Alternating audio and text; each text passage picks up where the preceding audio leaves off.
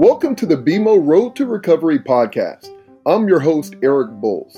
Businesses have begun to turn their focus to the future beyond the COVID-19 pandemic, but the playbook of the past won't work in the future. In this series, we hear from experts across a variety of industries and professions that offer ideas on how leaders can address some of the critical facets of work and life that have and will continue to fundamentally change how businesses operate. The views expressed here are those of the participants and not those of BMO, its affiliates, or subsidiaries. Hello and welcome to Expert Conversations, a part of BMO's series on the road to recovery. I'm your host, Eric Bowles. To say 2020 has been a challenging year would be a major understatement.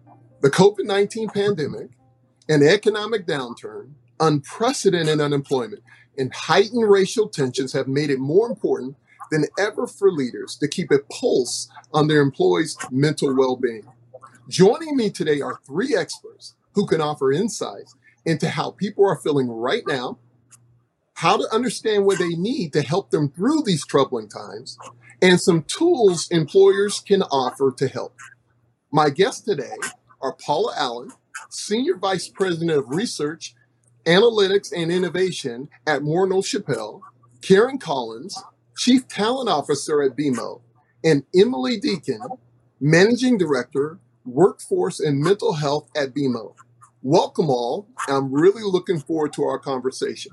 Now, to start off, let's rewind to the last, or actually to less than 9 months ago. And that topic is going to be on prior to the pandemic. So number one, Paula, prior to 2020, what were some of the main stresses that people were feeling, especially as it pertained to work? I'm glad that you asked that question because with everything that we've been through, very often we're thinking that prior to 2020 was perfect, there was no stress, and this is the first time it's entered our lives, which obviously was not the case. We did find that there has been an escalation of work stress. We've been seeing it over the past 5 years. That's the period that we mentioned. And people are basically saying that the pace of change in the workplace, mental demands for work, all of those things were impacting individuals. And there are a few other things that are impacting individuals as well from a stress point of view. And those showed up in work as well. So one thing that we looked at was isolation, a sense of isolation. That's been increasing in our community. It's increasing in our personal lives. We have a Minister of Loneliness in the UK. It's a public health issue, according to the Surgeon General in the US, and Health Canada is looking at it as well. But people are also feeling isolation in the workplace, which is a bit of a stress, and certainly something that's impacting people's mental health. And the other thing that we were finding is financial strain was increasing. So people's perception of their ability to manage their finances. So all of those things, work stress, mental demands, change in the workplace, isolation, finances, and ironically, all of those things are exacerbated as a result of the pandemic as well. Gotcha. So none of those problems went away just because we have another problem that showed up. None of those problems went away. None of those problems went away.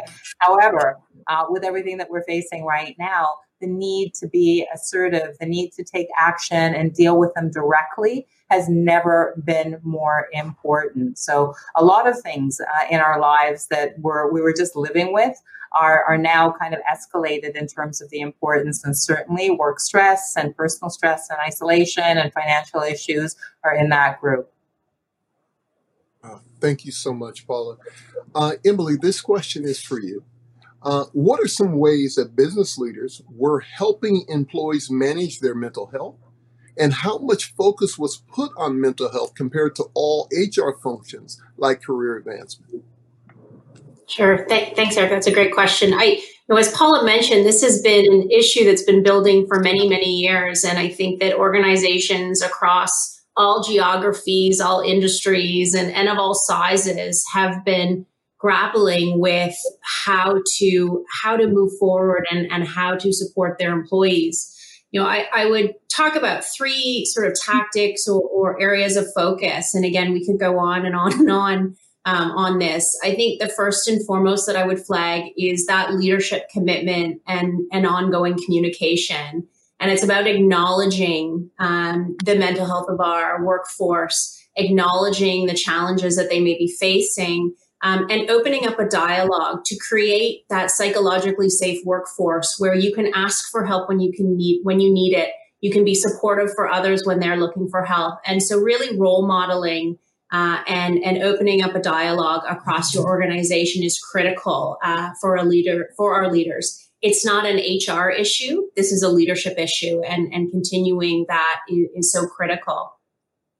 You get into the nuts and bolts, which is sort of my second point, which is really the support tools that you provide for your employees. And this can be a range of things, whether it's the benefits you provide through your programs, providing coverage for visits to mental health practitioners, providing employee assistance programs. At BMO, ours is for both our employees and their families, recognizing that this impacts the whole family unit.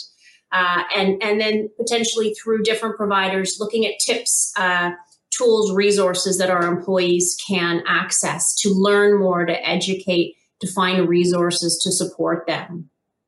At BMO, and I'll speak a little bit about the partnership we have with Morneau Shepell, who Paula is joining us from today. We utilize their LifeWorks platform for our employee assistance program, and it's a critical part of our employee strategy. But it really bleeds into my third point, which is about that partnership aspect. It's leveraging the knowledge of subject matter experts. So finding those partners that can help you on the journey, who know what they're talking about, who have done the research, and finding ways to bring them in, big or small, to support your organization, because we cannot do it alone. And there's great resources and tools and research out there. One other thing I would flag to the group who are joining us today is in January of 2020, BMO had the opportunity to sponsor some work and partner with the Center for Addiction and Mental Health, CAMH. And we developed through them a playbook. And it is a workforce mental health playbook that provides some really tactical tools and tips for leaders and organizations on how to tackle mental health in the workplace. There are resources like this out there available to everyone. And so if you haven't seen the CAMH playbook as a leader, I strongly encourage you to take the time and find it. Tackling in our own workplaces can then broaden sort of our focus on how as a society we're going to address the mental health crisis that is on us right now and is only growing through the course of the pandemic. Thank you so much for that, Emily. Emily, I wanted to, before we leave this topic about what things were taking place prior to the pandemic, you really emphasize that this isn't just an HR issue, it's a leadership issue. Clearly at BMO, it seems like you guys are kind of ahead of the curve in that, but there's a lot of companies out there, a lot of leaders out there who are trying to react to what is taking place. I know this is a little offset, but what are some of the methods, some of the tactics used to shift it from just maybe an HR focus and make it truly a company organizational wide or a leadership focus?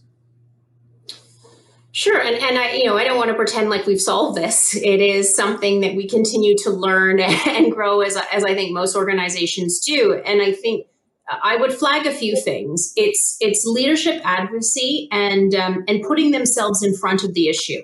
And so we have a number of leaders across BMO who have shared messages with our workforce, who have stood behind our actions and put up their hand, not to say we've solved, but that we are aware and we want to be part of the solution. And I think that opens a level of trust and dialogue across the organization that I would encourage all leaders to do. Is you do not need to come to the table with an answer, but coming to the table with an understanding and an openness to discuss the issues with employees and then find out what is going to work going forward.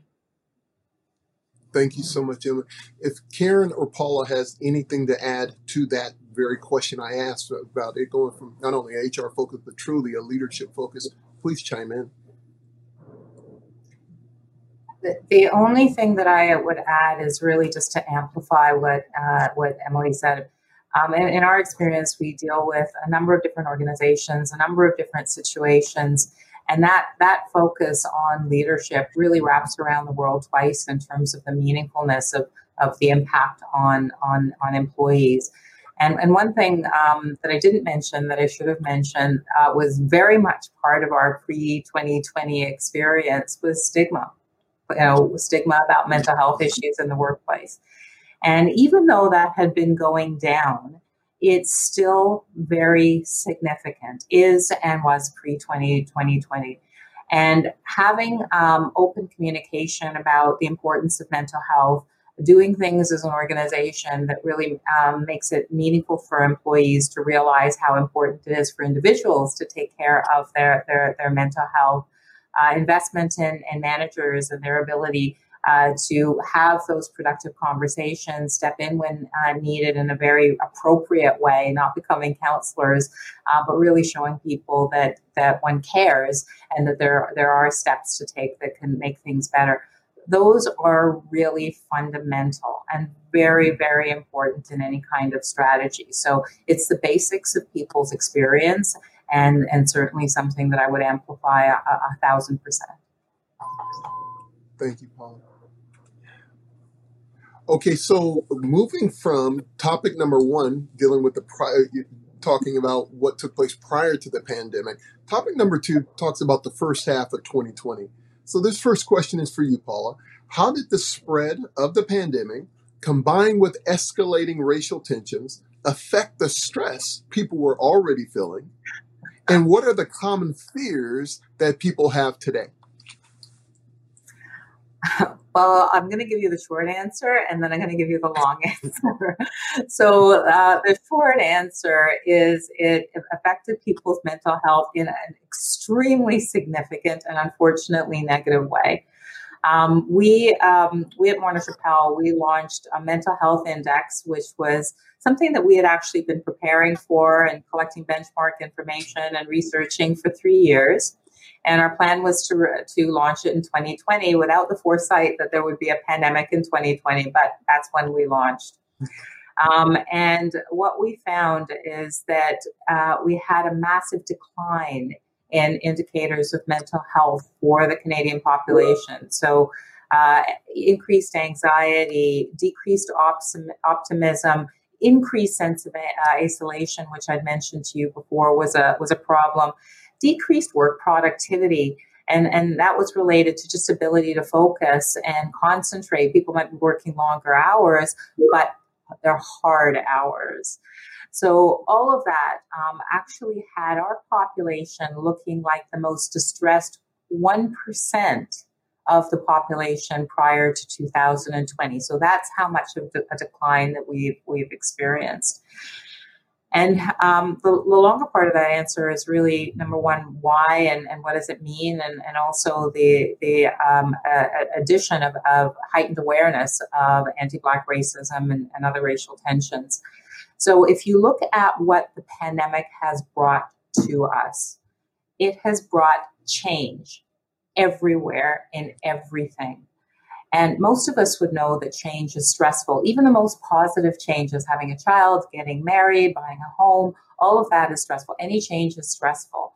But when you have a change in the way you work, a change in where you work, a change in how you spend your social time, a change in the dynamics because of different things that happen in terms of families and how they interact, a change in perhaps your expectations of yourself financially. Everything changed almost overnight. So the change upon change upon change upon change is very, very stressful. It kind of takes away a sense of our control. It takes away a sense of our predictability. And that does have a mental health impact. There's really no way to avoid it. The other part of this is that the change was not particularly positive in most people's view. And it was also very unpredictable. So a few people might have thought that we were going to have a pandemic, but truly very few people understood the global impact and the impact on day-to-day lives of so many. So, just to give you a sense about how, it's just being not predictable has a strain. If you were to lose a loved one, if I were to hear that my grandmother had passed, she's elderly, she's not well, of course I would feel sadness. Of course I would feel grief. It would certainly not just pass over me. It would have an impact.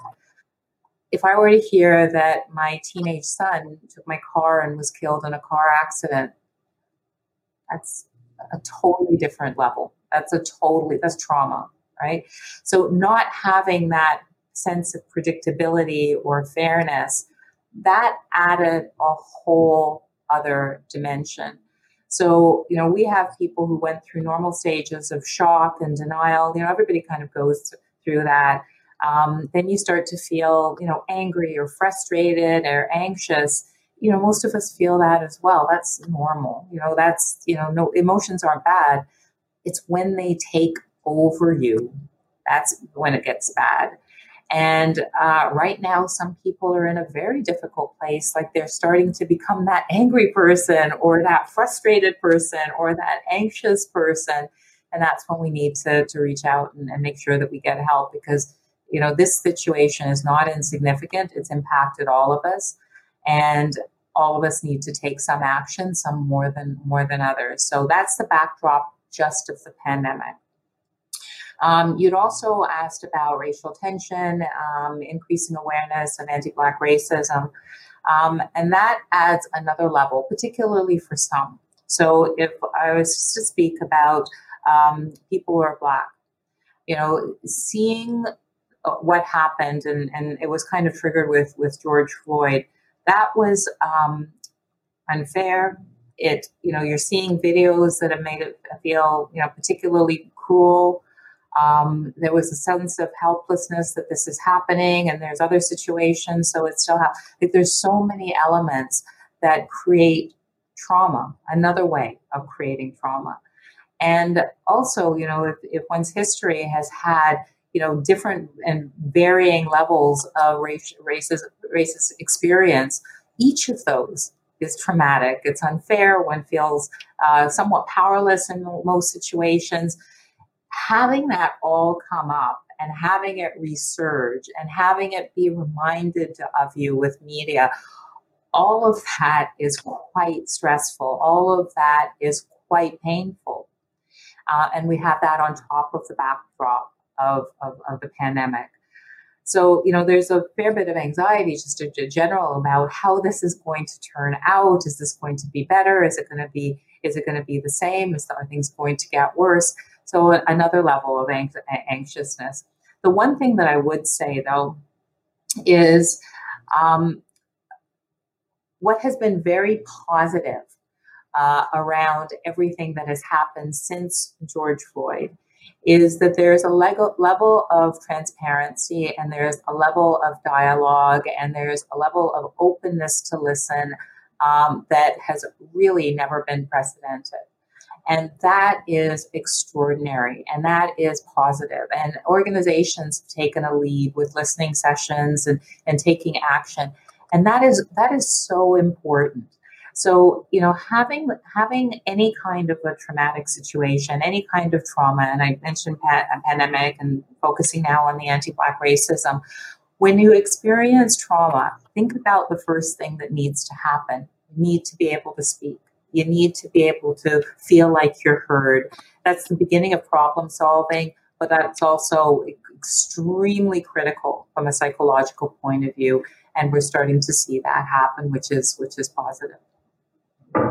Oh, man, Paula, thank you so much for that. I'm going to ask you in just a second what some things we can do to overcome some of these anxieties that are there. But you brought up something around not only the pandemic. I am just personally still amazed how something can change social constructs so quickly, like like that. And not only that, I know for myself, I've said many times that sometimes I would prefer unhappiness over uncertainty.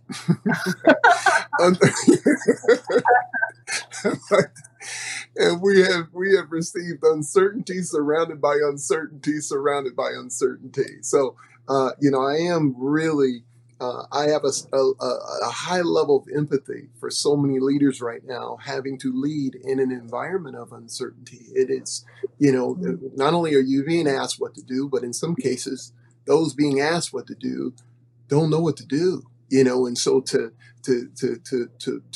empathize with each other is something significant. Any thoughts from any of the experts here on the panel in regards to this, what we're describing or talking about? Maybe what I'll do is I'll pick up on the word that you used, which would have used as well, which is empathy. So this is, at any point in time, empathetic leadership is important. It is never more critical than when you are going through a crisis.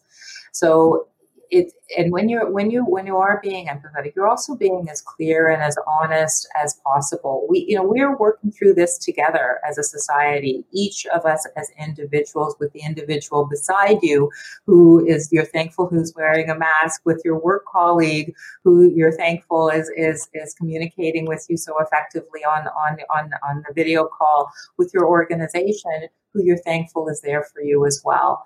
But we're working it out together. So it's one of these things, like in every sphere, organizations have had to really look at themselves, how they function, how to support their people, and essentially reshape some of the things that they are doing, build on some of the great things that they were doing before, look at gaps, do things that are for the moment, because you don't know what the moments later are going to be like, and you'll have to just deal with them at that point. And it actually parallels what's strong, what can be strong for people as well. Because if you recall what I said, this pandemic has taken away a sense of control, a sense of predictability. What we can do as individuals is take some of that back by being very active in how you shape your day, as simple as that, your routine, how you structure it. So you have your sense of accomplishment, you have some fun, you have some activity, you have all of these things that are needed. How you manage your emotions, because you will have them, and making sure that you reach out and speak to people. That's our natural response, and reach out for professional help if you feel that kind of sense of being overwhelmed. A lot of people, regardless of their financial situation, are quite anxious about the economy, and just taking control and taking stock of what you can do, using the resources your organization has to help you understand how you can manage through any kind of contingency. That takes back some control. And it's the same thing organizations are doing for people. Everything was blown up, but being there, being solid, being empathetic, communicating well, and making sure that we are building one step at a time, not taking one step at a time, but building. The best of organizations have done that very well, and have actually seen some tremendous benefit in their people as a result. Thank you. Thank you so much there, Paula. Karen, I have a question for you. And Karen, the question is, what can a leadership team do to monitor employees' changing needs and ensure they are getting the support they need to maintain their mental and physical wellness? And I'm going to include on that question, how do you do this while continuing to serve customers? There's that healthy tension. Thanks for the question. And let me just talk about a few things we're doing at BMO that may be helpful to others. We have a well-established culture of leadership listening. And as Paula just noted, as the pandemic and racial injustice issues emerged, we know this is even more important than it's ever been before. People, as Paula said, as Emily said, as you said, they're stressed. They're trying to navigate unsettling times. And many of us are doing that with reduced social contact. And everyone's doing that 6 feet apart and through a mask. And so social cues are harder to read, and it's harder for leaders to check in with their people. I'm probably stating the obvious, but I've heard from a lot of our leaders that as we round into month 5, without the impromptu coffee or after work drinks or hallway check-ins or staff meetings, they're feeling like they're losing touch with their people's needs, and their people need them even more than they ever have before. So as Paula mentioned, one of the key things we're doing is increasing our communications. That's been one of our edicts since the pandemic started. More frequent, less formal communications. And we've also been increasing our listening. And so we're a big company, and so we need to think of ways to listen at scale. And we're doing that by doing shorter, more focused and frequent employee surveys. Some of those surveys go out to the whole company, and some go to a smaller group, such as a geography, just maybe to the US business or to a business group. And the surveys that we ask, they're very short. They can be turned around quickly, which is key so leaders get real-time results. It gives them insights into what their employees are feeling and what they need. And so our last survey, 86% of our employees told us who are working from home, they felt pretty good about their productivity, as good or better than it was pre-pandemic. So that helped us know where we're getting it right. And then we also got a lot of constructive feedback, some critical feedback, particularly through the verbatim questions we asked. We asked, what would lower your stress level and make you more productive? And our people told us. And now we have a short list of things that we're actioning to help our people and support their mental and physical health. One thing we're doing, and Emily mentioned this a little bit, we're sharing communications about mental health and managing stress. And we're offering opportunities for employees to call into Ask Me Anything sessions with physicians, mental health professionals, and parenting experts. And those sessions are open to people's families as well. And so they're recorded. So if someone's working during the day and they can't access the call, they can listen to it with their family at night, and encourages dialogue with families. And we know families are part of the equation. And then as part of our health and safety focus, my colleagues on the call mentioned, we know our leaders are great bankers, but we're not doctors and we're not social justice experts, but we can share knowledge from those who are. And so our online learning platform called BMO U allows us to post resources. So our employees, if they have a break during their day working in a branch or at home, or if they're on their iPad anytime, have resources to help with some of the pandemic related issues we've talked about, like social isolation, parenting challenges associated with having kids at home while you're trying to work. And then we also have resources about racial injustice and combating racism. And so what I are encouraging our leaders to do, and what I'd encourage our listeners to do, is use those resources as a prompt to check in with people and encourage open, authentic, empathetic dialogue about how they're doing, and ask the question, how are you doing physically? How are you doing mentally? And as we're doing that, we're getting really good feedback from our people that our leaders are understanding how they're doing, even if they're not physically together. Wow, that is fantastic, Karen. Not only do I just want to acknowledge the level of increased communication that you all are having, but recognizing it's a both and world. That dilemma right now, I'm hearing from a lot of leaders who are struggling with that tension, and the very practical steps you just gave are going to be extremely helpful for many.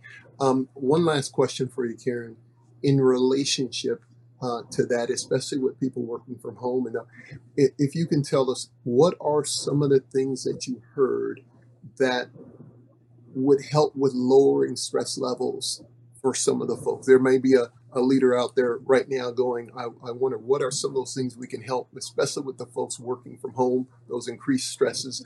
Almost everyone has a Zoom meeting adjacent to another Zoom meeting. So what were some of the things that you were able to discover?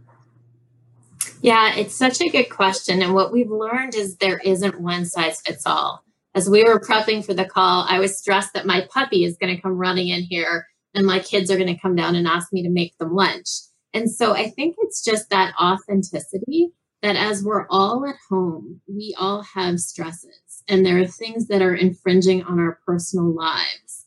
And so really, one, having a bit of a sense of, as you've said, we're all in this together. We're all dealing with these things. So let's let down the veneer. Let's talk about it a little bit. Let's express when we're feeling stressed out. And so I think it's that, and Paula used the word earlier, empathy that we can share with one another that is so, so important. We also talked about, and I think this is so key, is creating routines. When you work from home, you and I learned this very early in the pandemic, you can burn out doing something you love. So how do you create a routine so that at the end of the day, you actually end your day and you're not working well into the evening, cutting down on sleep, you're getting out, you're walking, you're getting exercise. So really, as we started to realize this wasn't a temporary situation, we're thinking about how do we thrive during the pandemic? And we do that by creating good and healthy routines that are good for us and good for our loved ones, and making sure that we stick to those routines. And as leaders, we talk with our teams about the importance of doing that so they do the same thing. Oh, thank you, Karen. Love it. I love the question you guys had. How do we thrive through this pandemic, not just survive it, right? Great. Mm-hmm. I like it. I'm going to move us to topic number 3, and I know we're getting close to the end of the time, but this content is so powerful. And thank you, experts, for these comments. This conversation is about moving forward. Topic number 3 is about moving forward. And Paula, this first question is for you. How are people feeling about returning to a post-pandemic workplace? And what are the long-term psychological effects that 2020 may cause employees that employers need to watch out for? Yeah. It's really a mixed bag.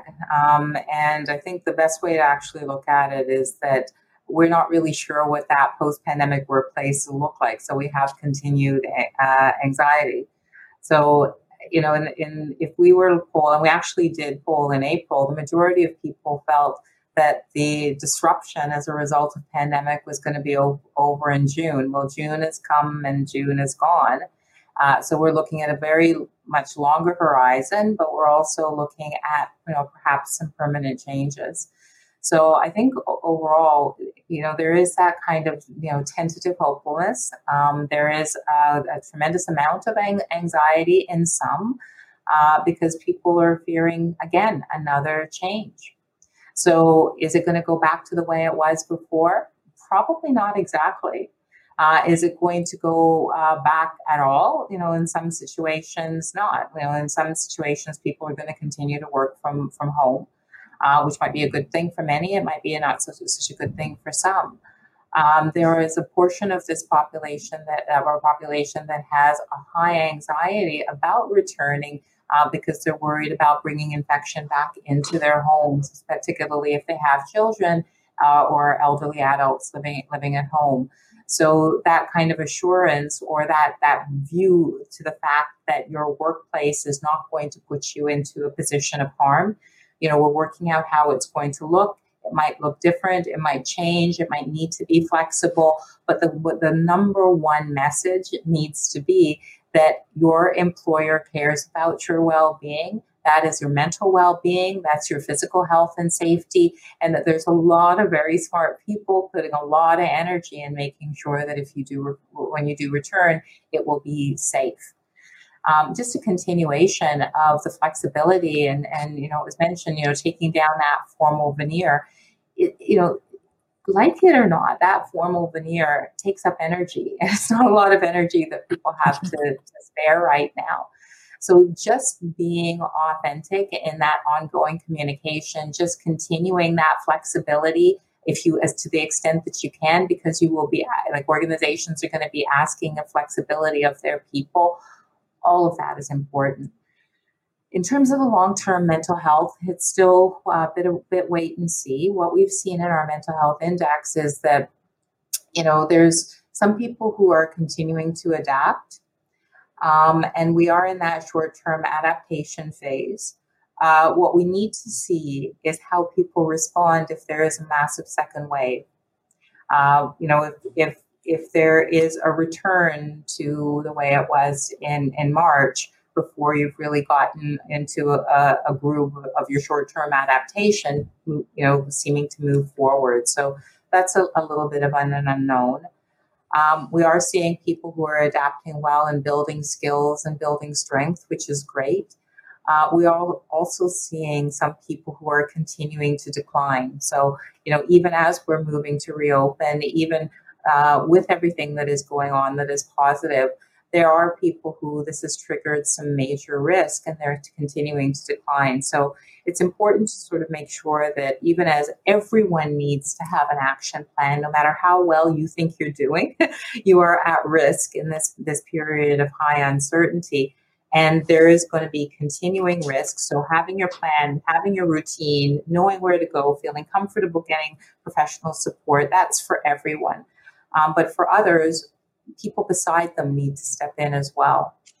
So if you see a colleague, if you see a family member, if you see your boss, anyone, any other human being who is not themselves, who doesn't seem to be thriving in any way, shape, or form, who seems to have had, that behavior change where they're becoming their anger or becoming their frustration or seeing signs of hopefulness, the best thing that we can do is to show human concern, to show that you care, to show that that you've noticed something different, to recommend that they get some professional support, because not everybody can do it on their own. And having that hand out to just say, listen, I care, and let's walk through this next step together because I want you to get the help that you need, can wrap around the world twice in terms of changing the course of someone's life. Thank you so much, Paula, for that. Emily, I want to close this with you. What are we, and we're talking about BMO, observing as we start getting employees back into the office? And what does this tell us about how we need to navigate Workplace 2.0? Sure. And let me start by saying first, we had many employees who remained working on our work sites throughout the pandemic. We had core roles where the flexibility to work from home wasn't there. And then we had a large part of our population that did quickly move to a work from home environment exclusively. And so that dynamic is as we are very slowly and carefully thinking about adding more people to the workplace, that dynamic of these different groups and how they're going to intersect in the short, medium, and long term is so much a part of our planning. And I'll share a few things that we've seen is, the group that we've had working from work throughout these many months got into that comfort routine, the predictability that Paula talked about. They knew who they were working beside. There was a common set of values about the health and safety practices in the office, and there was a comfort level. They were almost their own work bubble, that they were comfortable that they were all abiding by the same rules. And introducing new faces to that creates its own level of anxiety. It's more change when you were feeling that you were on the same playing field as everybody else and everyone was following the same rules. And so being very thoughtful about that dynamic has been critical for us and will continue to be. And you deal with that and you help manage that through really thoughtfully and slow introduction of new people to the workforce, communication about expectations and about the health and safety practices continuing and why they're there. And then being able to pivot and learn as things evolve. So to the point of there may be surges, there may be things that we need to be prepared to move people back home. And so not being tied to our plan, we have a plan, but not being fully tied to it because we're going to need to be able to be flexible and pivot in many different ways. I think for the people who are returning to the workplace after working from home, after many, many months, there was a sense that finally things are getting back to normal. I'm going back to the office. I can't wait for it. But the reality is not that. They don't return to the workforce. They're not necessarily at their same desk because of the social distancing. There's signs everywhere. People are wearing face coverings. It's not the same. And so there's a bit of a relearning. And we're seeing more people choose to remain at home because their role allows it. Because one, they're seeing they can be productive, and two, they're not going back to normal. Everything has changed. And so when I think about how this guides us in the very unknown future of the workplace, because so much is going on, it's about thinking about how these different dynamics come together, being thoughtful of the people who continue to work from our offices, being aware of those who would like to come back, but it's going to feel different, and engaging in dialogue and willing, there's a flexibility that we're starting to understand is available to a good portion of our employees to hybrid between home and work. But that also comes with a dynamic in the workplace that can create tension. And so we need to be mindful of that so that people continue to feel safe, they feel productive. And I think you had said earlier, the customer remains at the center of all we do. And so being thoughtful, being managed, not moving too quickly, and being willing to take a right or a left turn as we go is going to be critical for us. Emily, you just helped me a whole lot. My assumption and my expectations, you helped a lot of others as well. I have one particular client who had some of their folks who were essential, so they always remained in the work environment. But their actual leaders worked from home. Now they're re-entering the atmosphere, and there is a real healthy tension taking place with that dynamic as well. I mean, there's so many different aspects and parts of this that are fascinating. So I as we look ahead to 2020, from what Paula just shared, what you just got through sharing, what Karen shared a little earlier, I just personally want to thank all three of you experts, Paula, Karen, and Emily, for your great conversation today.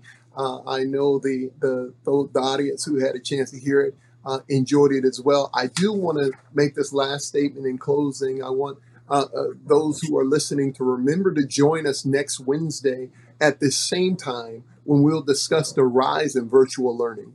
And visit BMO.com/expert conversations. That is BMO.com expert conversation for more details, as well as the schedule of other upcoming events. Thank you all so much for joining us today.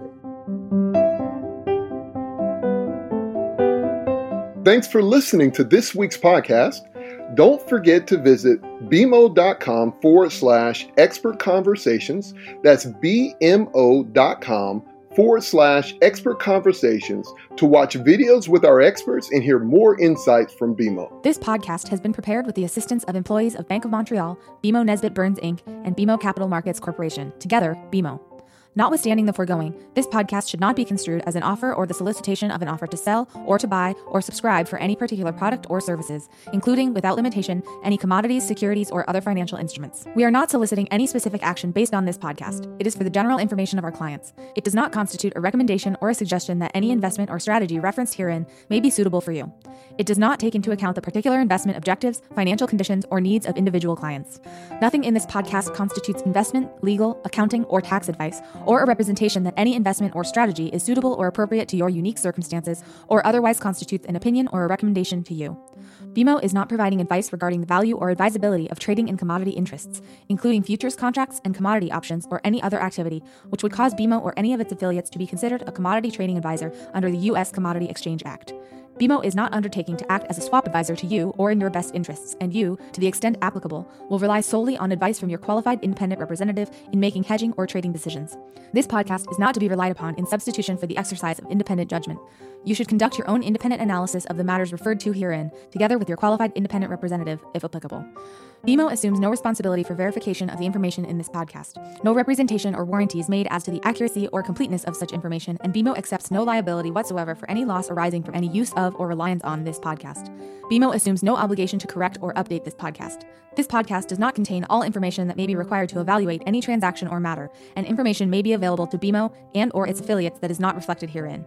BMO and its affiliates may have positions, long or short, and affect transactions or make markets in securities mentioned herein, or provide advice or loans to, or participate in the underwriting or restructuring of the obligations of issuers and companies mentioned herein. Moreover, BMO's trading desks may have acted on the basis of the information in this podcast. For full legal disclosure, please visit bmocm.com/legal. To access our full disclosures for equity research reports, please visit researchglobalzero.bmocapitalmarkets.com/public-disclosure/.